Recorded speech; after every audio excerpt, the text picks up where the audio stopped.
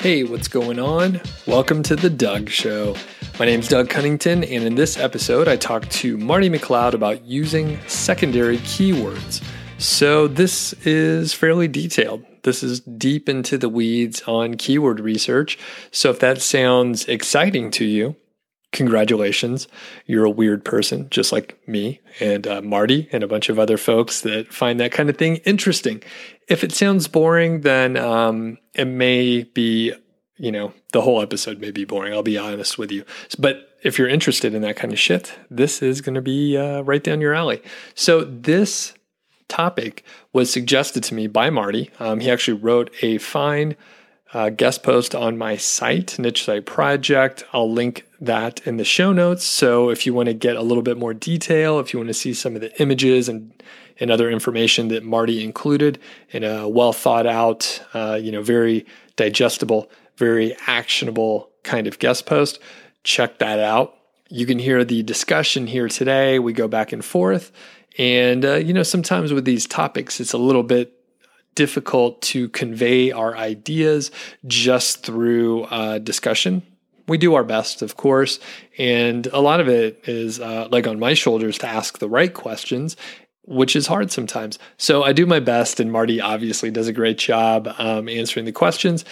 By the way, in this episode, I'm going to do sort of a greatest hits kind of thing. So after our discussion about secondary keywords and using them and that sort of thing, I'm going to put the initial interview that I did with Marty way back in the day from his first appearance on The Doug Show. And I'm not 100% sure which episode number this is going to be. It's probably going to be in the 70s, which is kind of insane since I started the podcast in 2019. So, and we're not even through 2019 yet, and we've already hit 70 episodes. So I want to thank everyone for their support. And I know some folks have been telling your friends about it, and that's great.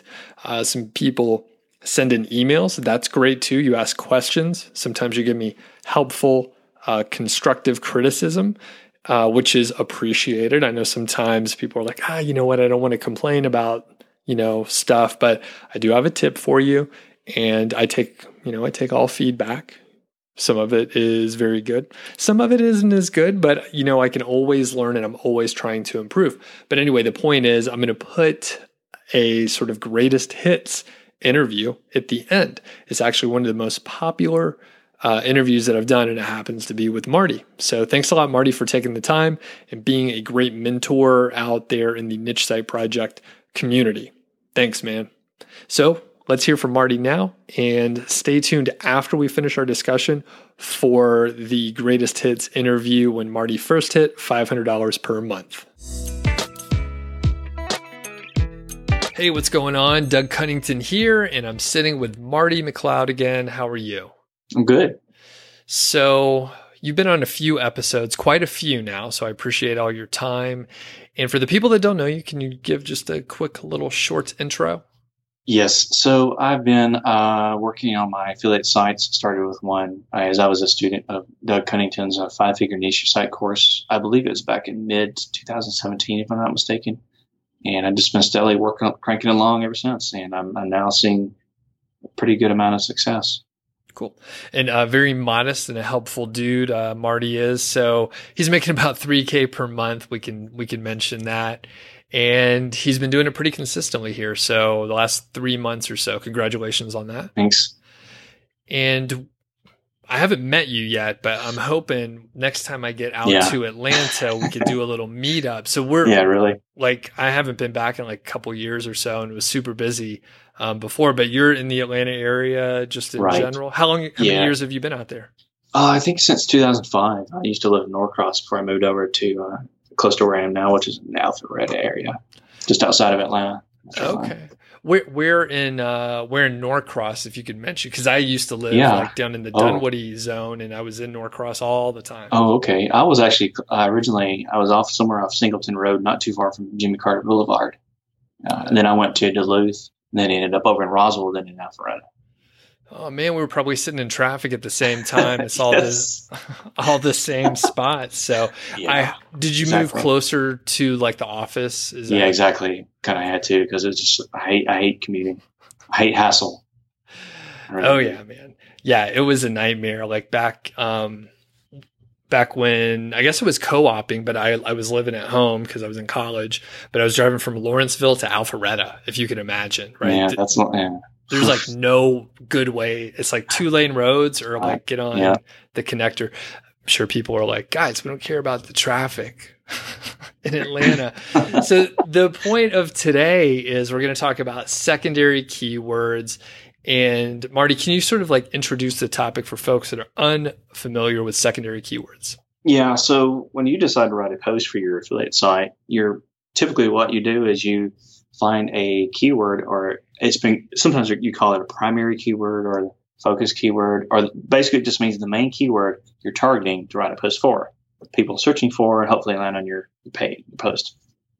Secondary are the additional keywords that posts can rank for.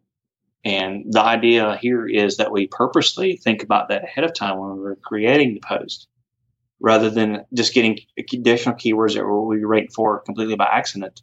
We actually say from the beginning, hey, why don't I try to optimize or that is make the use of more keywords in this post while I'm writing this? Cool. And yeah, I was going to say like kind of what happens. Like if you just find a keyword, you write the post, like you'll potentially, let's say things work out, you rank for the keyword that you're intending to rank for, but you will also rank for, several dozens, maybe hundreds, or even thousands of other secondary keywords that you're not even intending on ranking for. So you're suggesting, Marty, that if you think about it ahead of time and you know these other related keywords, go ahead and put them in there. Go ahead and optimize for those. Exactly. Okay. Got it. And do you have any specific examples, or can you share any sort of like a case study that you have observed on your own site? Yeah. Let's see. What I won't use the actual product names because I tend to keep that on a secret. Why don't we just use the example of hair dryers? So let's say I have what are the best hair dryers under $50 was a focus keyword, primary keyword. I can find some other keywords that are very relevant that I can create content for and hopefully rank for. And it'll be stuff, what you typically find, stuff like, how does a hairdryer work? Can you take a hairdryer with you? It sounds like dumb stuff, but there's a lot of people searching just for these basic things, how many watts does a hairdryer use? All of that stuff is stuff that you can add to add value to the post that you can potentially rank for, as well as actually add real stuff that people actually want to read. And that's instead of having to have a super thin post where all you have is some products that you get to your product reviews and pros and cons, and that's it. But there's several good reasons why you should do that. And when you do that and you actually try to do a good job of writing content, it looks like you really mean well and people appreciate it. Gotcha. And they also tend to spend more time on the page too. Okay. And is it safe to assume, like, if you put in, say, like the root keyword, like hair dryer, the secondary keywords will always have a smaller search volume? Yeah, that does almost always. Yeah. Yeah. Okay. Yeah. And is there any sort of guide on like what search volumes are worthwhile or not worthwhile or anything like that? I have not really. Well, I do. If you're going to have some, and they seem very similar, and you have it your list of potential keywords, there's some at the bottom in terms of volume, some at the top. I do try to take the ones with the highest volume first. I don't make that primary criteria, though. I make what's useful and most relevant, usually my first criteria. Okay. So, and how do you sort through such a list? Let's say you have several hundred keywords. Like, what do you do with them? Yeah, I think about what I just quickly, and it actually doesn't take me very long. I go through there in my spreadsheet and I highlight the cells where I find something that's relevant and would make sense to write about, and that people would say, okay, this fits in this topic. I'm not stuffing any keywords. You don't do that. And even if it's something that's worded in a weird way, like some keywords will have bad English, or the syntax is weird, I'll keep it. I'll fix it as I go. I'll put that to the side. I make a note of that, but mainly just, does this make sense to use in here? And if I answer this question, will it be helpful and add value? I just go down the whole list. I find a bunch of them, and right when I start writing, I go through and pick them out of them individually. So it might be 4 or 5 that I ultimately end up using, maybe 6 in some cases, Okay. And then how do you actually like put them into your article? Yeah, I drop them. I copy them from the spreadsheet and drop them into the editor, and I put them there, and I start my content writing process. And when I get to content section where it makes sense to flow into that topic, I'll put it in there. If I need to, I'll clean up the actual keyword phrasing. And usually I tend to use those secondary keywords in H2 subtitles. Okay. Exactly. And I just kind of do that as I go. Okay, cool. So by putting it in as a subheading, you're sort of indicating that like, hey, this is kind of an important section. Like, right. And this section is about that topic. Yep, exactly. Got it. Okay, cool. And how do you determine whether or not you should put the secondary keyword in the post or like make a second article? It tends to be that if a lot of it is just using your best judgment, it tends to be like some things you'd be really pushing it to try to write a whole post about. Some things are like really have really tiny short answers, but I can write 1 to 2 paragraphs about those, and that's okay if it's within another post, but they wouldn't really fit. It wouldn't make sense to use them in their own post. That's usually how I do it, Okay, cool. That totally makes sense. So if maybe someone finds a keyword and they were thinking, oh, I'm going to write a whole post about it. And then when they look into it, they realize there's not enough information to put in there. Yeah. Maybe they could pull it into like the parent post, we'll call it. Exactly. Okay. Exactly. Very good. Very good. And let's see, as far as like, I guess, how many times you use that secondary keyword, so you have a subheading. Are you also putting like that full text into the article, like in the body of the paragraph? Yeah, I try to do that as much as possible. In some cases, I have to tweak it a little bit so that it doesn't look like it's unnatural English. You don't want to do that. I see some sites out there doing that, and they're usually poor quality sites. And they try to force it in to be an exact match of what the original search keyword term is. I don't do that. I tweak it a little bit to correct the English. Sometimes you can phrase it as a question, as in like someone was asking, what who uses hair dryers? I write it as if someone was asking themselves, and then I answer that. I think about which way it looks best. If I was reading it as a stranger, what way looks best to me? Mm-hmm. Cool. And so you're using like some copywriting ideas where like, when someone's going through it, you want to like have them identify as like the person or something like that as they're reading it. And they're like, oh yeah, I am wondering who uses a hairdryer. I am, because I don't use a hairdryer. I don't need to, it's one of the huge advantages I have. I save all this time during the day. How long does it take you to dry your hair, for example? Oh, not that long. I towel dry. But lots of people love hairdryers, so I know they serve a good purpose. Yeah. No, I mean, I could always, like, no matter the topic, I could somehow talk about myself. So even if I'm making fun of my bald head. So, all right, cool. Now, there is such a thing called LSI keywords. Are you familiar with those, Marty? Latent semantic indexing, I believe. Yeah. A little bit. Can you talk about them a little bit? Do you know much about them? I'm not terribly well versed, but my understanding is that means that Google can interpret the intent and meaning of something, even if it's not identical to the way something else is phrased. Like they may be similar in meaning, but not necessarily written the same. It can correct me if I'm making an error.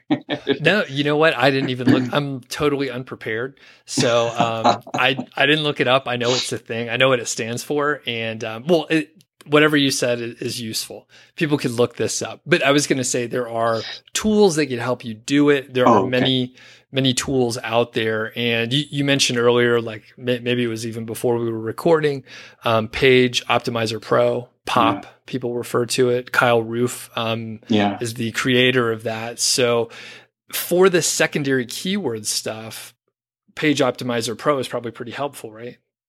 Yeah. That's I know that there's some other tools too that I can't remember the names of them.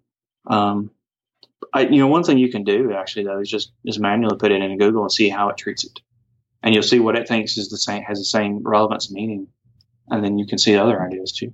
Indeed, yep. And I think some of the power in like Page Optimizer Pro is like it will tell you like other keywords that you potentially could put into the article that will help it rank for more keywords in general, potentially even boost like the relevancy for the terms it's already ranking for, and like just nailing the on page. Like that's the whole idea with Page Optimizer Pro. And this is, like the process that we described, that you described here, Marty, is sort of like the manual way to do it with like a list of keywords, and you have some knowledge about like if it's useful, you have some understanding obviously on the keyword competition and just what people are looking for. But like Page Optimizer Pro can sort of like break it down and tell you like use this keyword X number of times, or use similar keywords, stuff like that. So but yeah, in general, if people are like really curious, this gets deep into the weeds, by the way.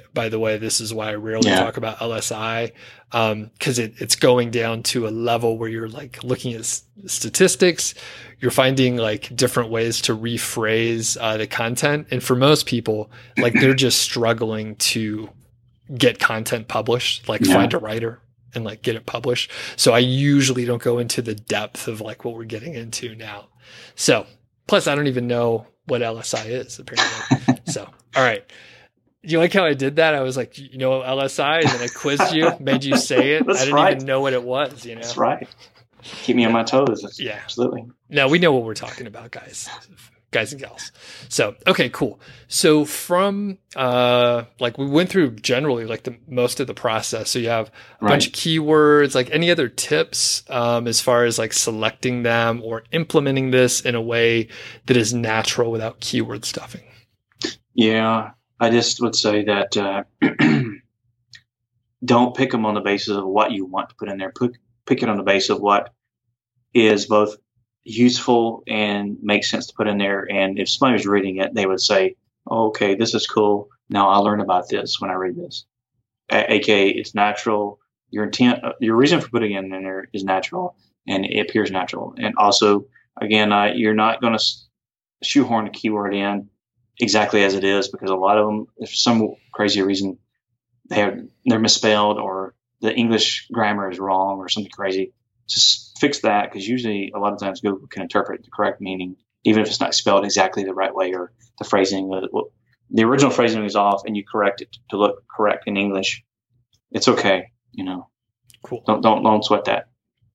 Yep. And I was going to say, actually, people ask that all the time. Hey, I found a great keyword, but it's misspelled and the grammar is wrong. Like, should I go for it? The answer is no. Like, just go for the right term.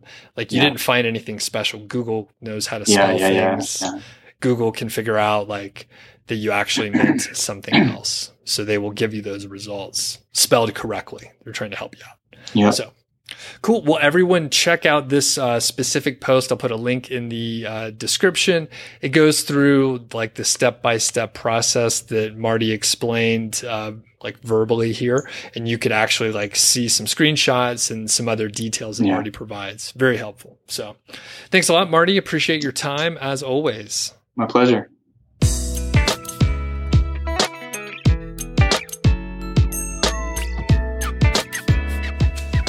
Thanks again to Marty. Definitely appreciate the time. And don't forget, check out the blog post that Marty wrote over at Niche Site Project to get a little bit more detail and context around using secondary keywords.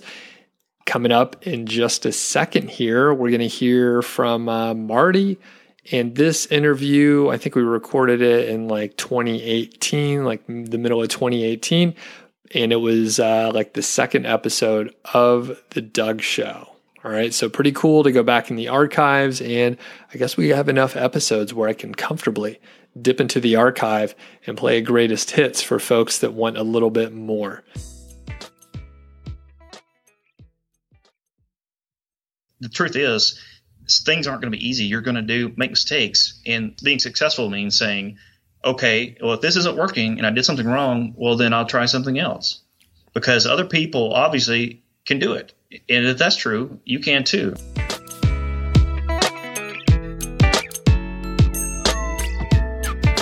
As I mentioned, Marty is a student in the 5-Figure Niche Site course, so he has access to the framework and all the over-the-shoulder lessons and sort of the mindset that you need to have if you're starting out building a site. If you're not a member of the course, that is okay. In fact, it takes some time to make such an investment and commit the time to it. But if you're just looking to get an idea and maybe get your hands on some of the templates and the process, I'll put a link in the show notes, or you can go to nichesiteproject.com, click the green button, and then you could enter your name and email address, and you'll be able to get access to all that stuff. There's even like a 90-page PDF that kind of walks you through the entire process. It's at a higher level than the course, but it's enough to get you started on the right track.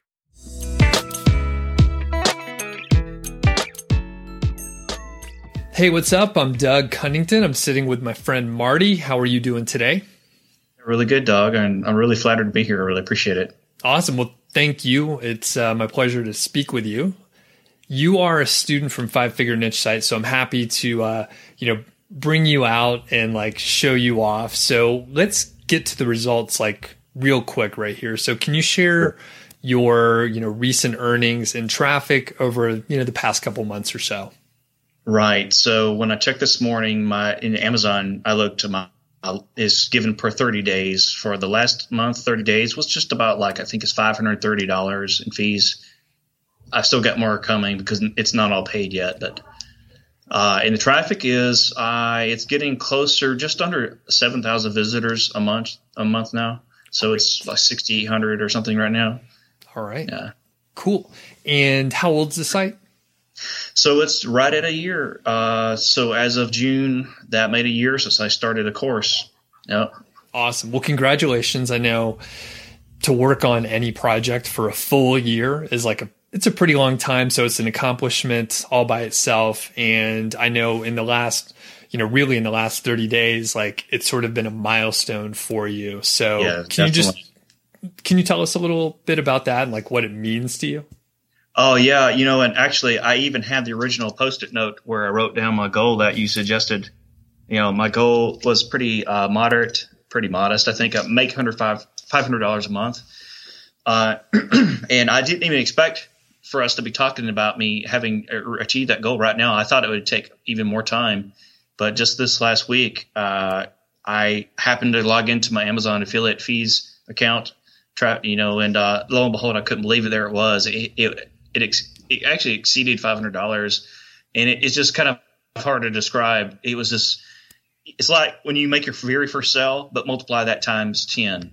And I had to almost actually just stop for a minute because I didn't expect it, but it felt so warm inside, and it really just, wow. It's just it's hard to describe, to be honest with you. It's just like a wonderful surprise that makes you just feel good for all the hard work you've put in and so forth. Excellent. Well, and you have put in a lot of hard work. We'll get into a lot of the details of the site and, well, not too many of the details, but your process of going through it. Before we get there, though, what's your background? What do you do for your day job, your education, all that kind of stuff? Right. So actually, my day job, I'm an electrical engineer, and I live and work here in Georgia, United States. And actually, we've spoken before about I work where you used to work a long time ago. Yeah. Or in the same area, excuse me. My background is similar to that. Before I got out of Auburn, university, I was doing electronics and other things like that. Periodically, while working at jobs before, just in general, I had seen other guys online who were like living a good life, and they're able to travel and they're making money online. It just blew me away, because I always had this strange feeling inside that the everyday routine, that there should be more to life possible than that. And I can remember some very specific moments in which it just bothered me that I would have to do the same routine the rest of my life. Yeah. And that's why I was interested in this topic of affiliate marketing and how I found you. Cool. And do you remember when you first heard about like niche sites or affiliate marketing or anything like that? I've been through so much stuff, looking at so many things. I do remember, I'm pretty sure, I don't remember the very first time. I do remember having been on those sites because I bought a pair of headphones one time. And I think that was one of my first introductions. And over the time, more websites I was on, it became obvious that I saw the disclaimer about being an affiliate site, an Amazon site. And then when I read more about it, that's how I found you, and I understood more about what it actually was. Gotcha. Hopefully that explains a little bit more. Yeah, so it sounds like couple few years or something like that. Yeah, exactly. Okay. And had you built like other sites in the past, just in general, or? Yes, I did actually. Before I knew about you, I knew what a legitimate course was. I built a website related to a men's health supplement. And I started off on the wrong foot, and there was no way I was going to succeed. And that was very discouraging, but I actually learned quite a bit from that. Cool. Yeah, so it flopped, and it didn't last long. All right. And so you found me not too long ago. You got the Right. 5-figure niche site course like a year ago. Has there Yes. been any, or have there been other influences? Who are some other people that you follow and, got value from? Oh, definitely. So there's a guy who goes by the name of Kyle Trouble. He's not an Amazon affiliate marketer, but he's a really smart guy who's actually given me some helpful information about how I write my content, my links, and just some general stuff, as well as I learned quite a bit from some of the SEO articles and videos and webinars from companies like SEMrush and Ahrefs, Stuart Walker, Niche Hacks, Human Proof Designs, especially them. They've had some great info, and I know you know them as well. Mm-hmm. People like that tend to share a lot of real actionable information that helps beginners. That's been a big influence on me too. Cool. And we'll link up all this stuff in the description. Okay. And I think that's key. You can sort of tell, like, after you see enough information, you could tell the people that are practicing and like they're practitioners of whatever, craft they're talking about versus people that are just regurgitating. It's very easy to get into, the habit of like regurgitating content from other sources. And, if you're just, if you're doing internet marketing, you're just getting started, sometimes you do have to like reference other case studies, but it becomes really clear when people just don't know what they're talking about. That's true. Yes. Very cool. So as far as like finding a niche, so it sounds like you've had a variety of sources. Do you have any like recommendations for maybe beginners who haven't picked a niche, or maybe they're not sure if the niche that they're thinking of is a good, profitable one? Yeah, I definitely do. I have several thoughts on that because that's so critical, especially given how much competition there is out there these days. I would say don't always look at just the first things that pop into your head, because probably everybody else is too. So you can try to think sideways, like instead of thinking about toasters, thinking about some other kind of specialty item that's similar, but there's an opportunity with something else related to your first idea. But over time, I've learned that because of how much time and money you're going to invest, it's not necessarily a lot of money, but the amount of time and effort, those are resources too.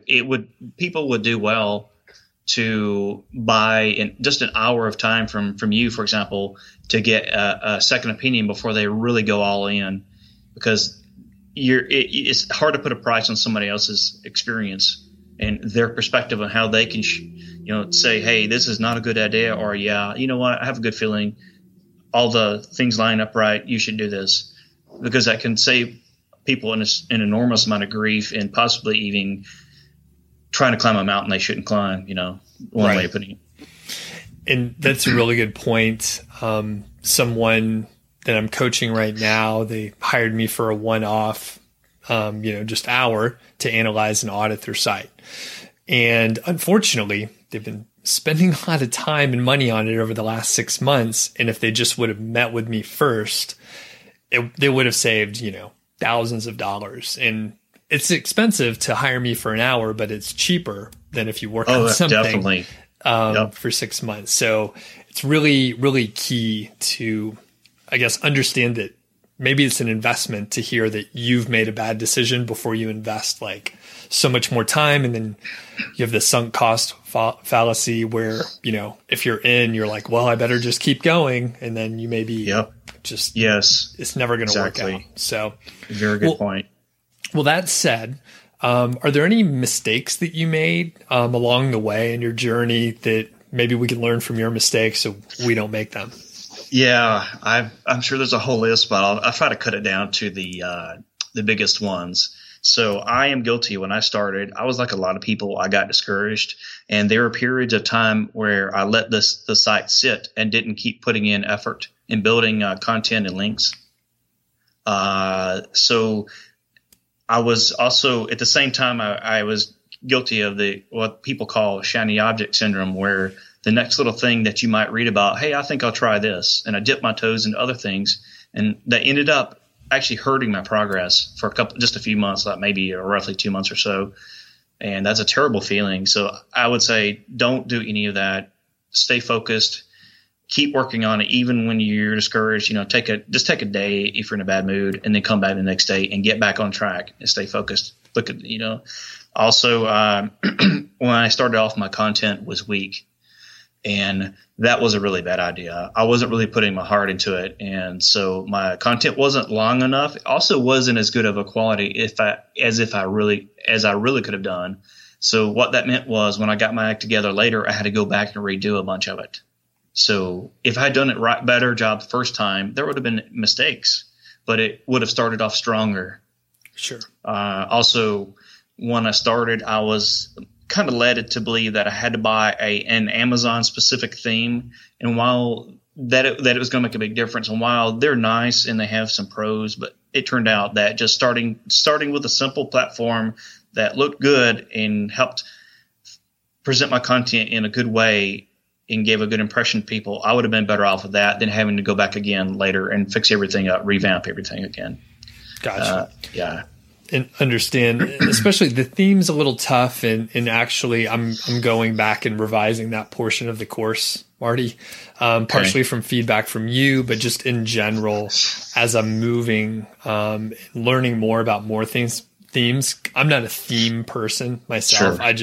And I think that's part of like why, I maybe made a recommendation or two for a couple specific themes, because people really, like some of the functionality, but at the same time, it's like, if you could just get something that looks good enough and you could put your time in content, really focusing on the content. So, and just to quickly summarize, so you mentioned high quality content up front. And then additionally, probably the biggest thing is like, you're going to have some down days. Your motivation is going to waver. Yeah. You're going to think, unfortunately, you're going to think, why are these other people doing better? I should be able to do that, right?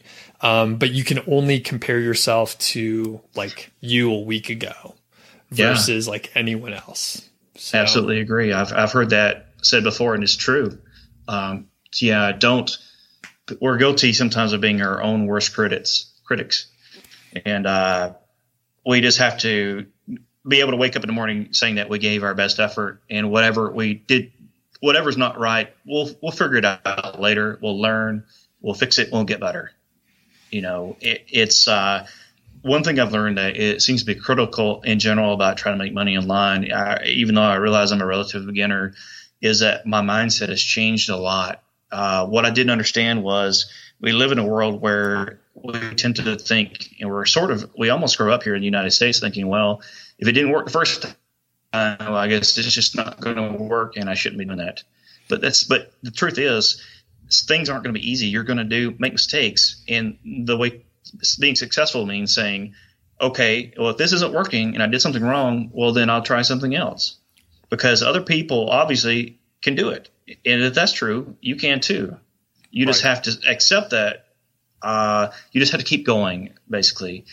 You have to have – everybody's going to have those moments. Even just 2 months ago, for some weird reason, one afternoon, I was just thinking, man, I just don't feel like – I don't feel so great about this. You get these strange feelings like, wow, I could just stop and it'd be a whole lot easier. But then I said, no, that's the old way of thinking. That's a failure mindset, and that's not that's not what I want. I have my dreams and my goals, and I have a hunger for it. As Tony Robbins says, the hunger is what drives people to succeed and go beyond their original expectations and achieve great things. So I knew what I wanted, and I said, do I want it badly enough? Yes or no? That's simple. Yes. Just keep going, keep learning. And that's one reason I joined your course, was because, I heard great things about you, and you have legitimate information, which unfortunately can be hard to find these days. There's so much noise out there. And I forget who said it, but someone said that you need two things to succeed. You need a good blueprint, and you need to take action consistently. And I believe the 5-figure niche site course is a great blueprint, and it works, and it's legit, and there's no smoke and mirrors, there's no tricks. It's just good old fashioned, good old fashioned guidelines, and here's what you do, and and here's how things work, and this will help you. Nice. Appreciate you saying that. Pleasure. And let's get into some more tactical stuff. People really enjoy that. So We'll hit a few areas, keyword research and just reviewing keywords. Do you have any specific tips to give, or any insights that you learned over the past, year or so? Yeah, I think at this point, I've changed the tools I use, but that's not necessarily always a critical thing. The biggest thing is I have several small ideas. So, for example, if I'm out and about, I might be either in a restaurant or a store, and I might see an object that's somewhat related to my niche, and I'll write it down and I'll keep it in the back of my mind. And later I'll put it in my keyword tool and start seeing what pops out. Also, I've gotten more and more thorough about evaluating keywords. So I get a huge list, the biggest I can within reason, within the guidelines that you teach people. And then I sort through those. And if those don't always work out, usually I'll find something related to those, and that'll spur off a whole nother list of keywords. Also, I try to keep focused in not worrying so much about, hey, is this a high number of average searches per month? Even if it's a very small number, I've learned that a lot of those are still good, especially if they're low competition. Right. Because later on, some of my posts that were based on these with tiny numbers, they ranked for other keywords as well, and they did well. So don't think that something's too small, low-hanging fruit, as we say. Yes. It still has value. Yeah. Cool. And what tools do you use, if you want to mention them? Yes. I've progressed through several over time, but now I'm using mainly Ahrefs. But I do still use SEMrush occasionally, and I may also go back to using both of them at the same time. So okay. I really enjoy it. Yeah. That's helped me. And do you feel like one of them has a more accurate keyword search volume, or do you just not really care about the search volume so much? I know that they're both supposed to be pretty good according to industry people who actually test them and articles I've read. Supposedly Ahrefs is slightly better, but nobody really knows 100% right. But I feel pretty confident about either one of those two tools. Yeah. Sure. And I used to think SEMrush was a little bit further off, but when I started looking at more of the documentation for any of the tools, they'll usually tell you the number of months that they average out. Right. So depending on whether it's like 12 months or 30 months, or whether it's a growing trend or a declining trend, like it could look a little bit different, but as long, like you said, the search volume doesn't matter as much as like identifying like a need there. And if it's a low search volume, it can still be just fine. So. Yeah. One quick note about keywords. I've always got to be careful to, instead of rushing in and putting a lot of time into good content about a specific keyword, I need to check the competition and say, it needs to pass a test. You need to be, which you show people how to do that in your course. Of course, that's very important, because when you're starting off and you're a beginner, wow, it's very discouraging if you never rank well for something, if you fail to check it. Right. That's part of it. You got to look at the big picture. Correct. For sure. Now, moving on to content. Okay. You said that you realized your content wasn't like as good as you can do. So yes. Do you have any tips on content or like improving or anything like that? Yeah, absolutely. I do. Cause I've gotten a lot of comments about mine, and I'm really happy to say that people, both readers and people who I know that know my site, they like it. At this point, I'll say my first mistake was when I felt like I couldn't write long enough content in the beginning, I went about it the wrong way. So what I figured out was, instead of just saying this is the best product and some details, I'll add value by putting in more about how that kind of product works, the pros and cons of it, a lot of helpful information, because not everybody knows this stuff when they find your site and your post. It is legitimate. It's not just I'm not just putting in some fluff, putting in something that actually contributes. And then I go on to the pros and cons of my buyer keyword, the product information, and what have you.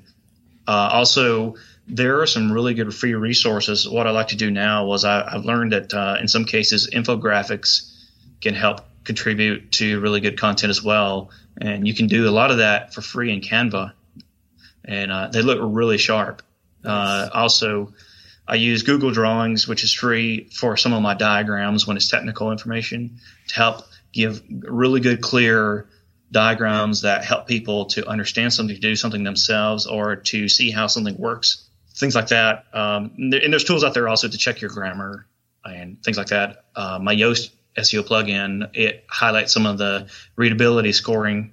That's another thing that helps also. It helps keep me in line. And I've noticed that I've gotten better at writing content, because if I check my work, I'll find mistakes and I'll learn from that. And it keeps improving. It's a process, Nice.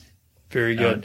And then you mentioned infographics in there. So do you create an infographic for like every piece of content, or how do you decide? Not every piece. I try to do it where I feel like it's going to benefit it. For example, of course, I have buyer keyword posts and info posts as well. Info posts, a lot of times I do use those if it's something where I can add some facts, explain how some quick tips and things. Some is a way of summarizing it, presenting it, and it looks very professional. If it's a product where it's a buyer post, people might want to know more about it and see some quick facts, I'll use one there if I think it's relevant and helpful. Cool. Yeah. And as far as the link building, have you done much link building for your site? Can you take us through your process and stuff? I have done. I did quite a bit of commenting, which I used. What I would do was I would, following the steps in the course, I would make my big master spreadsheet, and I would go through all the websites that we were able to generate, and I go through each one where I could. I would leave a comment. I used to get up in the morning early before work and do say 10 or 12 every day, and go through that. That built up a lot, and then also I've done a few real guest posts, but I have bought some. But I tried. You have to be very careful with that kind of stuff. I did only that to try to make the best use of my time, because I was also trying to make more content because I write it myself. It's hard to juggle two things sometimes for me because I have a full-time job. So I bought some. I did some the natural way, and then the blog commenting as well. Yeah. About how many links would you say you have as far as the like the do follow guest post, not the blog comments? Okay. Yeah. The do follow, I think, are 15 to, I think it's 15 to 20. Great. Probably. Okay. Yeah. Okay. So pretty much like prescribed as in the course. So, yes. Cool. Very good. Right. Exactly. All right. And do you have any other like just sort of overall tips for people that are like, hey, I want to do what Marty's done here, just in a general sense to follow in your footsteps? Yeah, I really do. I think one of the first things that I would tell people is you need to look at it from the perspective that it's not going to happen in just a few weeks. It's a progressive thing, and it starts off very slowly, and you really need to start off the right way, put in the real effort, and you have to be consistent. Every week you need to be doing something, and you need to understand that you just need to keep working on it and stay strong and get to the first point where you start getting traffic. And then once you do and you get that first sale, it's very rewarding, and it'll build upon itself over time. You keep seeing it rise. You just understand you need to be patient. Very good. Yeah. And I think, the further you go along, the more you realize you don't know anything, even though you're like accumulating knowledge. So like, I bet right now, Marty, you're like, oh man, I know so much more like real experience than last year. And now you're thinking, well, there's so much more I don't know that I didn't even know was there. Right. Absolutely. And that, to add to my previous comment, you've got to be proactive and go learn stuff. You can't just sit in a chair and expect the information to fall into your lap. If you really want to get better and keep improving, you really need to go out there and use the resources that are free and they're out there sitting there. And yeah, what you just said is very true. The more you learn you don't know, and that there's even more to learn.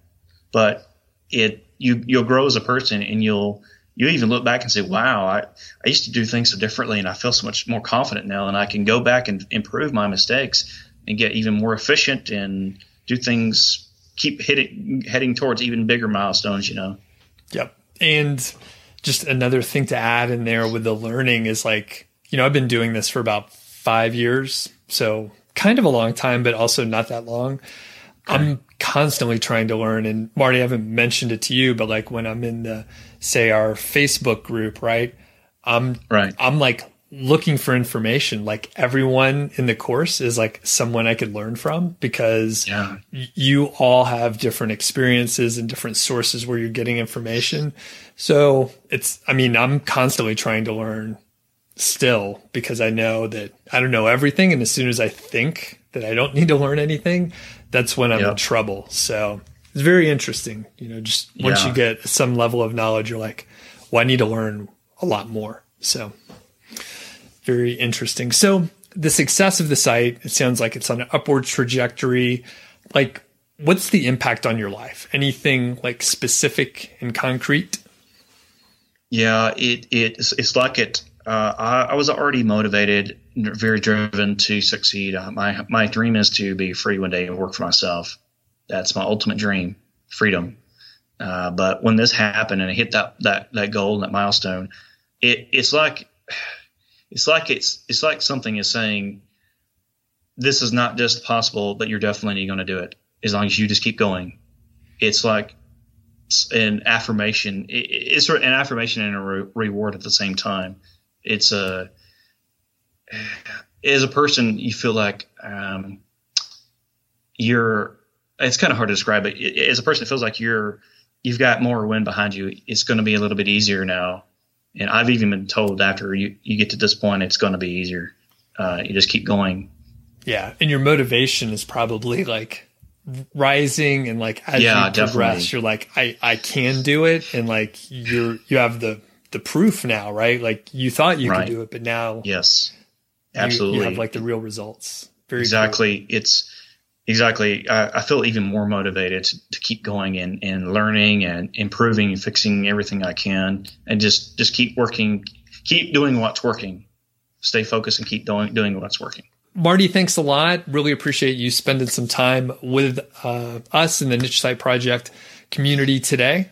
Yeah, thank you so much, Doug. It's been a wonderful experience, and I'm very happy to be here. Awesome. Thanks a lot to Marty. I really appreciate him taking the time out. And the cool thing is that I will be scheduling an update with him. So again, this interview that you just listened to was from about 6 months ago, and more things have happened. So I want to catch up with Marty soon. So I'll be publishing that in the future. One thing that I want to point out is that Marty didn't leave any contact info, and that was intentional. I gave him a heads up, and I just let him know, hey, have people, catch you on live streams. Whenever I do a live stream, a lot of times Marty is actually in the chat room and stuff, or you may see him commenting on some of the YouTube videos, or if you are in the 5-figure niche site course, he's fairly active within the Facebook group there, which is good because me personally, I don't love Facebook. I kind of hate it. So I don't spend too much time there. So good people like Marty and some other folks within the course, they step up and they provide that community aspect.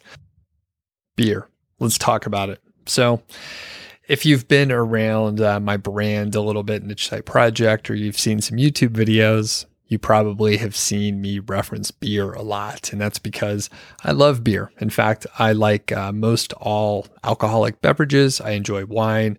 I enjoy spirits. A lot of times I'll opt for a beer. If I'm given the choice, I'm usually going to go for a beer. And then like my second choice would be some kind of whiskey. And I like all sorts of whiskeys, but beer first, then whiskey, wine, if the occasion is right, if it matches the food or the people that I'm with really enjoy wine may be the beverage of choice. So why beer? How did I get into beer? Well, if we rewind back to my much younger days when I had like a full head of hair and a day job, I drank Coors Light or Bud Light most often. And if I drank liquor, I basically would do shots of something like vodka or something like that. I should also mention sort of the rough years in the timeline. So I guess basically anywhere up until about 2006, I was drinking Coors Light. And actually, let me defend those domestic light beers just for a moment. So even now, where I am, I guess many people would consider me a beer snob, I think there's still a place for like a domestic light lager or something like the Coors Light or Bud Light. Tailgating, for example, or maybe you're fishing or floating down the river or doing something like that. Or maybe you're at a cabin with some friends or something like that, and you're hanging out, and maybe you want to have a beverage, but you don't want to have like a double IPA to drink all day. Maybe you just want a Coors Light because it's almost water, right?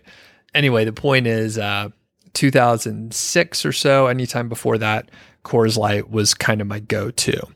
In fact, if you rewind back and, if I rewind back and I think about traveling out to the Rockies, traveling out to Colorado for the first few times, I actually made it a point to go to the Coors Brewery in Golden. So it's pretty cool, and I enjoy all that stuff: the mountains, the cool mountain water, the snow melt, all that kind of stuff. So I enjoyed just the idea of Coors Light.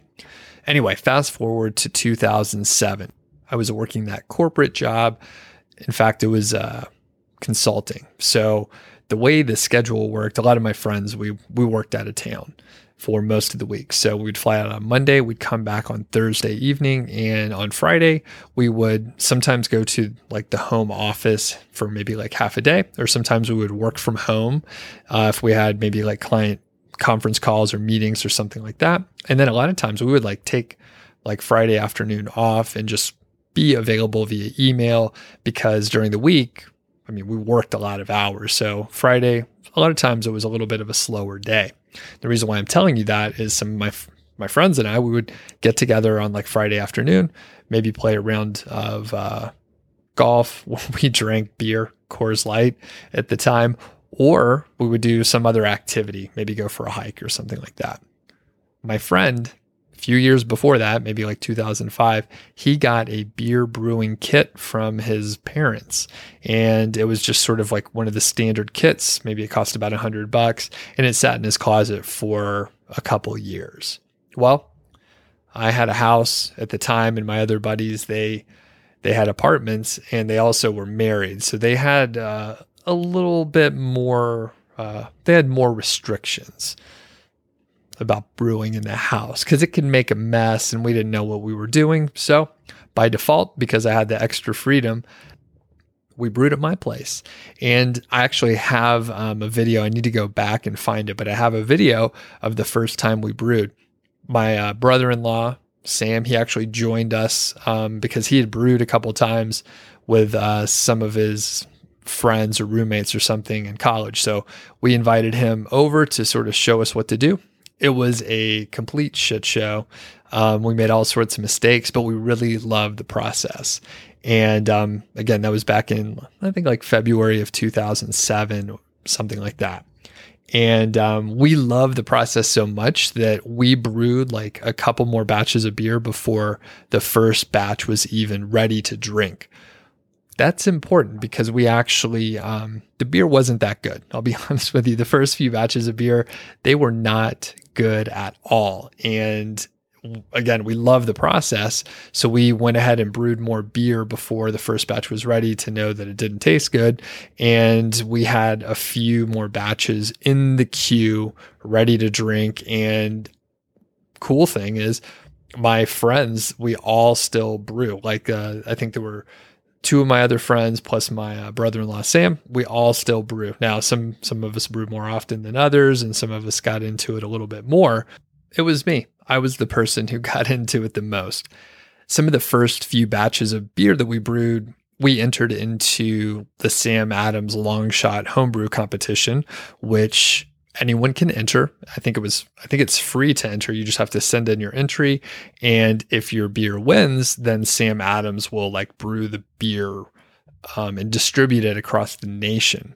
Funny fact, someone from my first homebrew club back in Atlanta won. So right when I was getting involved in like homebrew, a person I knew that I would hang out with him and drink beers with him, he actually won, and his beer was distributed somewhere in like 2010, something like that. So in that time frame. Anyway, the point is we entered a few of those beers and they were not very good. However, I was very intrigued with the process of like brewing the beer, entering it, getting feedback, and having to adapt and do better. So after a couple of competitions that I entered on my own, I wanted to get better. And one of the recommendations when I talked to more experienced brewers and judges and stuff, they were like, hey, you should become a beer judge and then you'll understand what the judges are ranking. So I really dove in headfirst into the beer judging. So over the period of, I think it was like, I can't remember, maybe I got my beer judge certification program credentials in like 2009. I think that sounds right. So back in 2009, I took the test, which is a very difficult test, and I started judging a bunch. So I started judging all the time. And back in the day, I was doing maybe like 4 or 5 competitions a year, and I would spend, something like 12 or 16 hours over the course of a weekend judging beer, hanging out with other beer judges, talking about beer, drinking beer. And it was all very educational and fun. I mean, after all, you're literally drinking beer. Now, the tough part is sometimes you had to wake up really early and start judging beer at like 9 a.m. or something. So that was a little, you have to adjust, but you can judge a beer just drinking like 1 to 2 ounces of it, something like that. And, once you get used to it, you could judge really quick and you don't have to drink that much of it. So you got to keep it under control, of course. I even got so into the judging that I ended up teaching other people how to judge. So I guess I sort of progressed in the BJCP, the Beer Judge Certification Program, far enough where I could grade exams. Now, think about this. This is a beer judging test, and it sounds like it should be easy, right? You just drink some beer. However, it's fairly complicated. You have a lot of different beer styles, and it's not just, hey, is this good or not? It's very specific. You look at the appearance, you look at the aroma. I guess you look at the appearance and you smell the aroma. You taste the flavor, you talk about the mouthfeel, and then you're judging it against a specific criteria for the style. So again, it's not just, hey, is this beer good or not? You're actually judging it against a fixed style. So if you think about, I guess one of the good analogies that maybe some people are familiar with is like dog breeds. So you have, what is it? The Westminster Dog Show, and they judge a dog against how the breed is supposed to look. Now, I'm not a huge fan of that. I have a border collie, and they're bred for their intelligence, not how they look exactly, but that's another story for another day. Anyway, the point is, when you're judging beer, it's an academic sort of process. And further, you may have a very good and excellent, delicious beer that you love to drink. However, if it doesn't fit the proper style that the person entered it into, well, it's not going to score as well because it's not what it was intended to be. For example, let's say you brew a stout, and it's a dark beer or something like a Guinness, right? But you entered it into the pale ale category. Those are very different beers. So you could imagine if you were expecting to get a pale ale and you ended up with a stout, even if it was an excellent stout, that is not a good example of a pale ale. Hence, it wouldn't do that well in competition. So that's how I got started into being a beer geek and a beer judge. And at this point, most of my friends are somehow either home brewers, they work at breweries, they're associated with the alcohol industry or something like that. And it turns out that works out pretty well for me, because if I like to drink beer, I'm probably not going to hang out with people that don't like to drink beer. I'll hang out with some people, right? But if we're like, hey, you want to, grab a beer after work or something like that, well, if you're not drinking beer, it's not as much fun. So I'll leave it at that. I got a million stories about beer, and I'm sure in future episodes, I'll talk more about it. Let's get to the 3 questions for today. The first question is, what is the very best WordPress theme for affiliate sites? Now, this one is a little bit, it's a little tough to answer, but I'll just tell you straight up at first, and then I'll give you all the details around it. So it really doesn't matter. You can use basically whatever theme you want to use. If you hear someone telling you that you have to use a specific theme because whatever reason they fill in there, whatever great features or formatting or whatever, they're usually an affiliate for that theme. So their incentives and their priorities are much different than yours.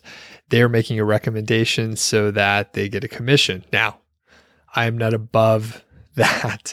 I'm not above making a recommendation. So at some point in this conversation here, we are going to talk about some themes that I would recommend, and I am indeed affiliates for them.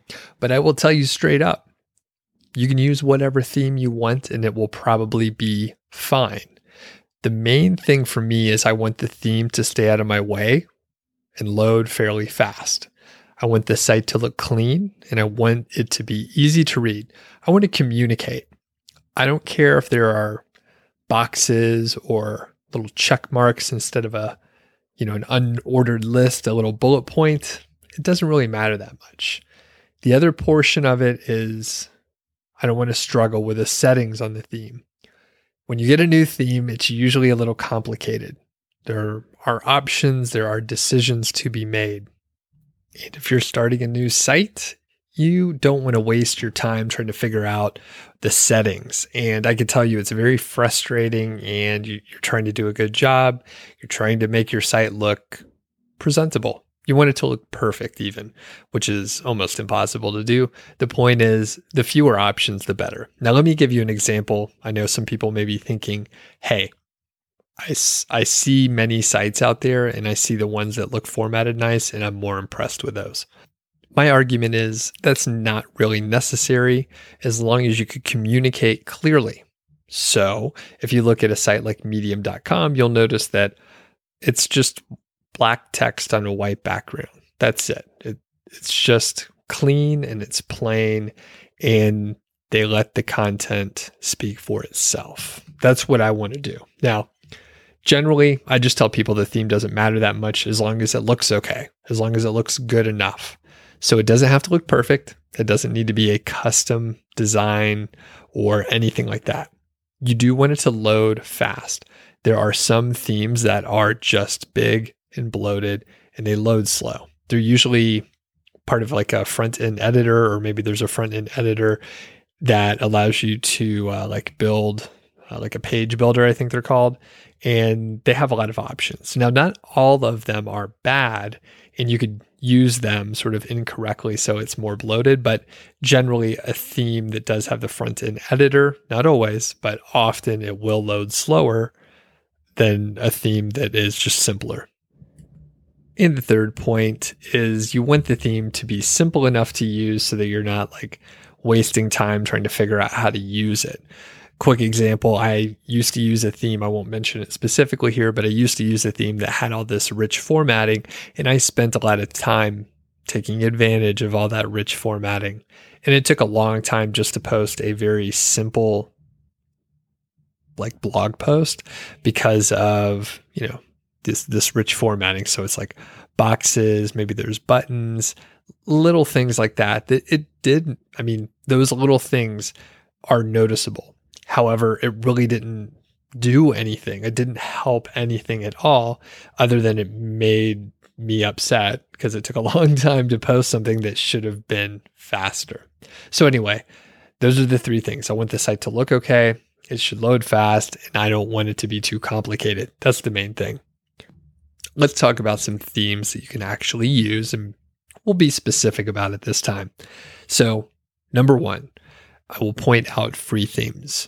Most people, especially when they're getting started, you are limited in your budget, or at least you may be hesitant to invest if you're not sure if this stuff is going to work. Now, I hope you have a little more faith now that you've listened to Marty's interview, and there's some more success stories coming up here. But basically, if you're afraid to invest yet, or your budget's just low, that is okay. My number one recommendation is to use a theme that you already own, if you happen to own one already. So perhaps you've dabbled with WordPress a little bit, and I know that it is fun to buy new themes and, check them out, play around with them, use those options that seem so cool. But generally, it's better if you don't waste time shopping for the next shiny object, whether it's a theme or a new plugin or whatever. So the point is, if you already own the theme, you probably have a little experience using it. And if you keep using it, you will become more effective, hopefully more efficient, and work with it faster. And usually I just stick with like 2 or 3 themes that I have used over and over again over the last few years. For example, on Niche Site Project, when I first started, I started using a theme called Thesis. It was recommended, or at least used, by Pat Flynn of Smart Passive Income. So that's how I honed in on it. And then as I looked at it, I was like, oh, this seems fine. So I bought that theme, and I've used it on Niche Site Project since the beginning. I've thought about changing themes, but that could be a little bit of a headache. So I've just basically taken Thesis, I've used it, and I've simplified how I'm using it on Niche Site Project currently. So I used to use more options from Thesis, but now I use less of them, and it's simpler. I think the site looks better. So if you already have a theme, we'll go over pros and cons for each of the recommendations, by the way. So the pros, obviously, if you already own a theme, it's kind of free because you've already invested the money into it. Now, of course, there are some themes out there that do require like a monthly fee, or maybe an annual renewal if you want to get support. So that is a cost, but generally it's already paid for, at least in some way. The other pro is you already know how to use it, or at least partially. You do have access to the support team, usually, again, if you're paying that monthly or annual fee to get access to support. And the cons are potentially the design may not be optimal. That is usually subjective anyway. And another one to mention is it could be a little bit boring or less exciting because new themes can be fun. I mean, I know when I've shopped around for themes, it's kind of exciting. I'm thinking, hey, this is going to look great. And then once you install it, maybe it looks great for a little while, but the reality is it's easier just to work with something that you already know. All right, another recommendation, aside from themes that you already own, perhaps you're just getting started. You own no themes. You haven't used any. You don't have any premium themes yet. You can use the WordPress themes. Now, these come installed by default whenever you install WordPress. They are simple. They are clean themes, and they are free. They are very straightforward to use, and it's pretty much vanilla sort of implementation, a vanilla looking theme. However, they communicate well, right? They are clean and they look good. WordPress puts out new themes each year, and you can use any of the previous themes from previous years. We'll go into the pros and cons now. So of course it's free. That is a pro. It's secure. It's put out by WordPress, so they're going to be sort of on the front end of any sort of security issues or anything like that. They are simple, almost to a fault. That is going to be a con too. So they're quite simple, and in general, they're always going to be up to date, or at least again on the cutting edge, because WordPress owns those themes. They maintain those themes. Cons for using a WordPress theme: lack of features. So as I mentioned, it is simple. It is a plain vanilla situation here, and there's not many features. So typically there's just like a template for a post and a template for a page, and there's not much else going on. Now you can create other templates if you want. For example, you want something with no sidebar, you want like a very narrow page or a very wide page. You can get you can get a developer to create those templates for you. Or if you were adventurous and you wanted to get into a little bit of coding, it's probably fairly straightforward to do it if you have the skills. I don't have those skills, low interest in doing it. So if I actually went this route, I would probably hire a developer to work on a couple of custom templates based on my specifications. Now, the other con is no premium support unless you pay for it. So you can go to different forums and different places to get some support for such free WordPress themes. But if you actually want support and someone to work through it with you, you would have to pay someone to help. I'm not 100% sure the mechanism in place for that, but I imagine somewhere within WordPress or Automatic, someone would take your money if they helped you. So no premium support. The next set of themes we'll talk about is automatic themes. So automatic, and that's spelled AUTOMATTIC. So there's two T's at the end. Automatic is the parent company of WordPress, and they produce themes that are a little bit more interesting than the default WordPress themes that come out annually. And they have a lot of themes out there. I think something like over 100 the last time that I looked. Some of them are paid, but a lot of them are free. Now, as I mentioned, they're a little more interesting. They have more options typically than the standard WordPress theme. A lot of them, there's over 100. A lot of them have a particular focus. So some of them may be focused on a portfolio for an artist. Others may be more like a magazine type theme. Some of them may be oriented towards blogging or something like that. So there's a focus for some of them. Not all 100 would be a great option, but in general, you should be able to find a few dozen at least that are great fits for an affiliate type site. They probably don't have anything specific built in for affiliate marketing, but in most cases, you just want to get the content out there in a clean way. You want to communicate clearly. So in general, you have the same pros and cons as the default WordPress themes. Pros, these are going to be free, secure, simple, always up to date. The caveat is some of them are going to be paid, but a lot of them are free.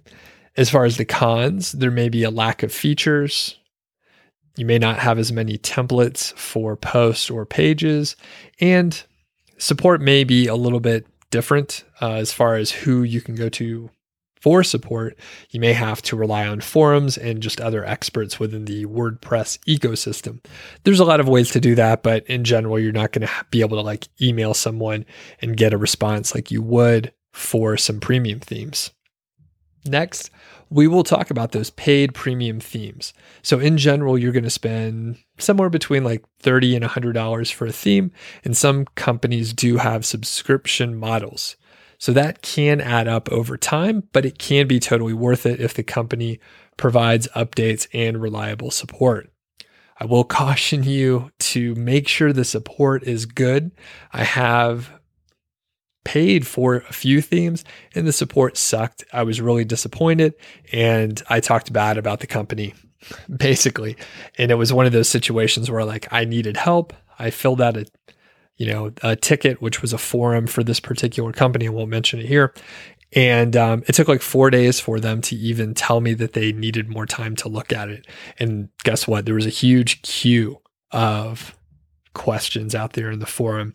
And the terrible part is it's one of those companies that you have to pay for like a subscription for support and that sort of thing. And they have many thousands and thousands of customers and they are highly marketed. So it's a little disappointing that they're not investing money in support. And anyway, I will get off the soapbox here and I will list out a couple themes that are known to work very well for Amazon affiliate sites. So number one is Rehub. And this is a theme that Marty actually told me about and other 5-figure niche site students. They also mentioned it to me. It's oriented for and directly to like affiliate marketers, and it has features to help improve conversions. On the details page for the Rehub theme, they say it's the first theme that was recommended by the Amazon Associate Program, which is really cool. I actually went to check it out, and indeed, the Rehub is mentioned in the Amazon Associate Program as a potential theme to use. So once I saw that, and on top of the fact that it was recommended by smart people I know like Marty, I checked it out and I've used Rehub, and it's a really good theme. It has a lot of features, a whole lot of features, many of which I don't use, but it has like the core things that you need, and it is very versatile to let you expand. So if you did want to take advantage of some of those affiliate marketing tools that they offer, you could, but you don't have to. And that was another thing. I wanted to test out Rehub personally before I would recommend it. And yeah, you could totally implement it in a simple way and then add complexity later if you want to. You don't have to. Next theme I will recommend is X theme. And a few students of 5-figure niche site told me about it too. It looks great. It has a lot of options, kind of like Rehub, and a lot of versatility, but a simple implementation is possible. And it comes with sort of access to other plugins by the parent company. I think it's called ThemeCo. So they have a lot of different demos and they can sort of get you started and you can see what's possible when using X theme. So those are two that I can recommend specifically. There are dozens of others. So I can't even, get into all the themes that would work fine, but those are two to get started with. Last thing I'll mention is premium themes that are made specifically for Amazon affiliate sites. So there are a few out there, and the main thing that they can do is connect directly with the Amazon advertising API. So you can look up products within the theme. You could add affiliate links using the WordPress editor, and you can insert images from Amazon as well. Now, one of the other things that you can pull from the Amazon advertising API is the product prices. So you're not supposed to list the prices on your affiliate site. It violates the operating agreement between you and Amazon Associates. So you can't list the prices unless the prices are current and accurate. That is the thing that Amazon worries about. So they want to make sure that the customer has a good experience. So they want to make sure the price is accurate. The only way to make sure the price is accurate is to pull it via the API. That is the value of having such a tool. Now, I like the idea of the themes that integrate with the Amazon API, but usually they have a learning curve and there's a little extra setup. not always worth the extra effort. But what I'll tell you right now is there's no themes that I recommend that are integrated with the advertising API. There are some plugins that I can recommend in some future time, but basically these sort of themes, the pros would be you have access to the Amazon API. A lot of times you can create tables. A lot of times they look great out of the box. And the cons would be potentially a site that's a little bit harder to set up, a little bit of a learning curve. The other danger is a lot of people may have a site that looks exactly like yours. In fact, I noticed this as I was just researching other sites out there, and I started to run across the same themes over and over and over again. And at some point, it just looks sort of, I don't know, it looks generic because there's so many sites that look like it. And now that I'm saying that out loud, I realize, hey, the plain vanilla site that I'm describing that has a white background and black text, yes, that probably also looks very similar, but at the very least, that is I would say like a classic look. And that's probably why websites like Medium have their design like that. Next question is around the keyword golden ratio. What is the keyword golden ratio? The KGR, as we'll call it, is a keyword research concept that I developed after combining ideas from many smart people. So the concept is simple, but I made the formula accessible by making it simple and nearly foolproof. So if you want to learn a little bit more, you want to get access to my personal KGR calculator, which is a spreadsheet, then you can go to nichesiteproject.com and sign up for the email list there. In general, this is how the formula works. This is the data-driven way to find keywords that are underserved on the internet. So the keyword golden ratio should be less than 0.25. The way you calculate it goes like this. The number of Google search results that have the keyword phrase in the title divided by the local monthly search volume, where the local monthly search volume is less than 250. By the way, this is all based on using the US as the locality.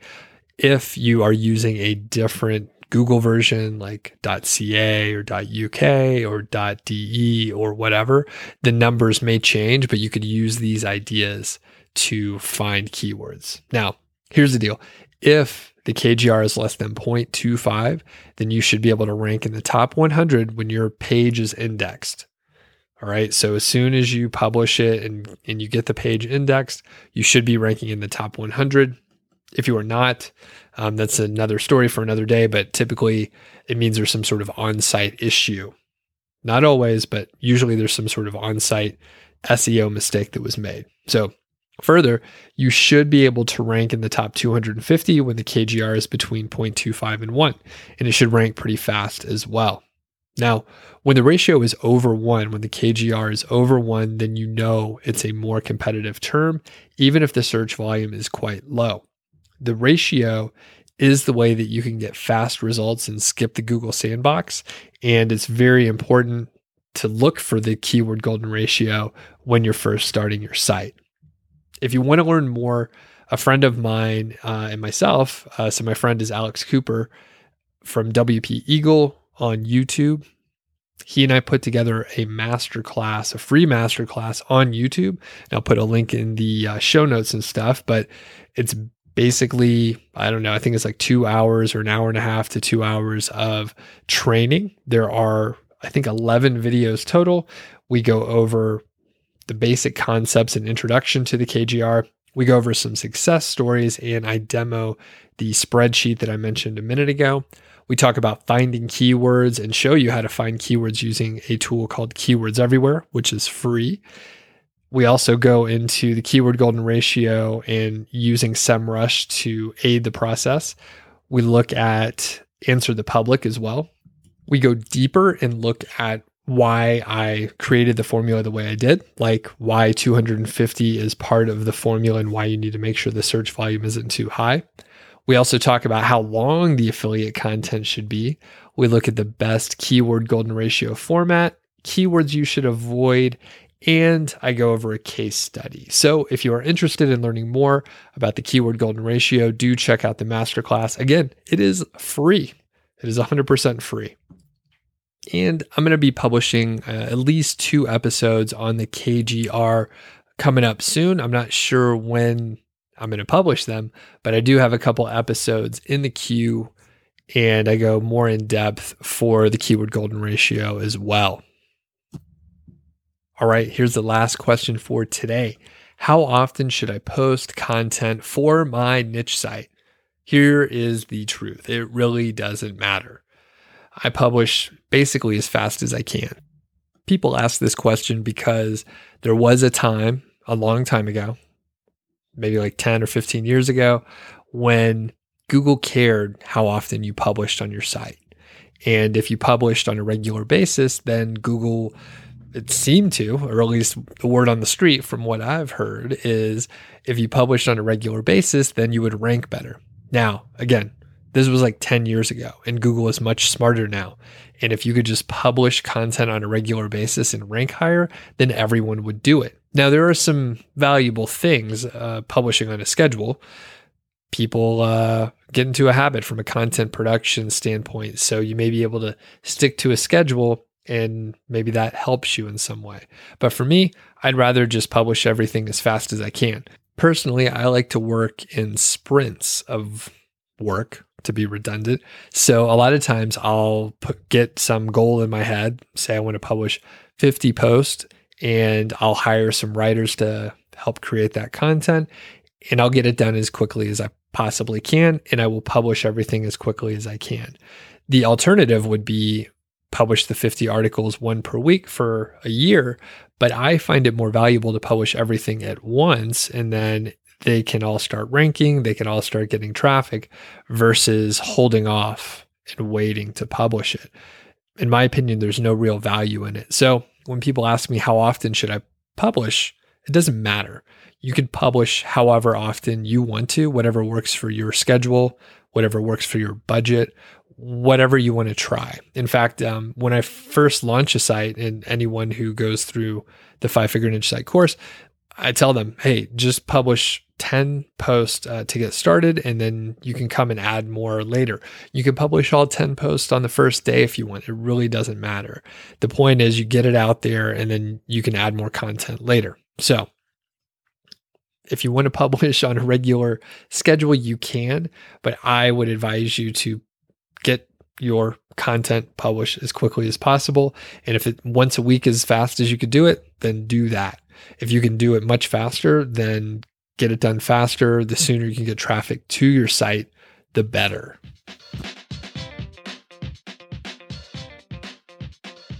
Thanks for listening to The Doug Show. Go to doug.show for notes and to sign up for the email list. I want to thank Marty again for joining me and talking about his experience. Congrats on the success, and be sure to look out for the updated interview with Marty sometime soon. Please subscribe in your favorite podcast app and leave a review. I would love it if you left a review on iTunes or Stitcher or Spotify or whatever. Tell your friends about it. Tell your enemies about it, whatever. I would love to get the word out, and I really appreciate your support. If you do have feedback, shoot me an email at feedback@doug.show.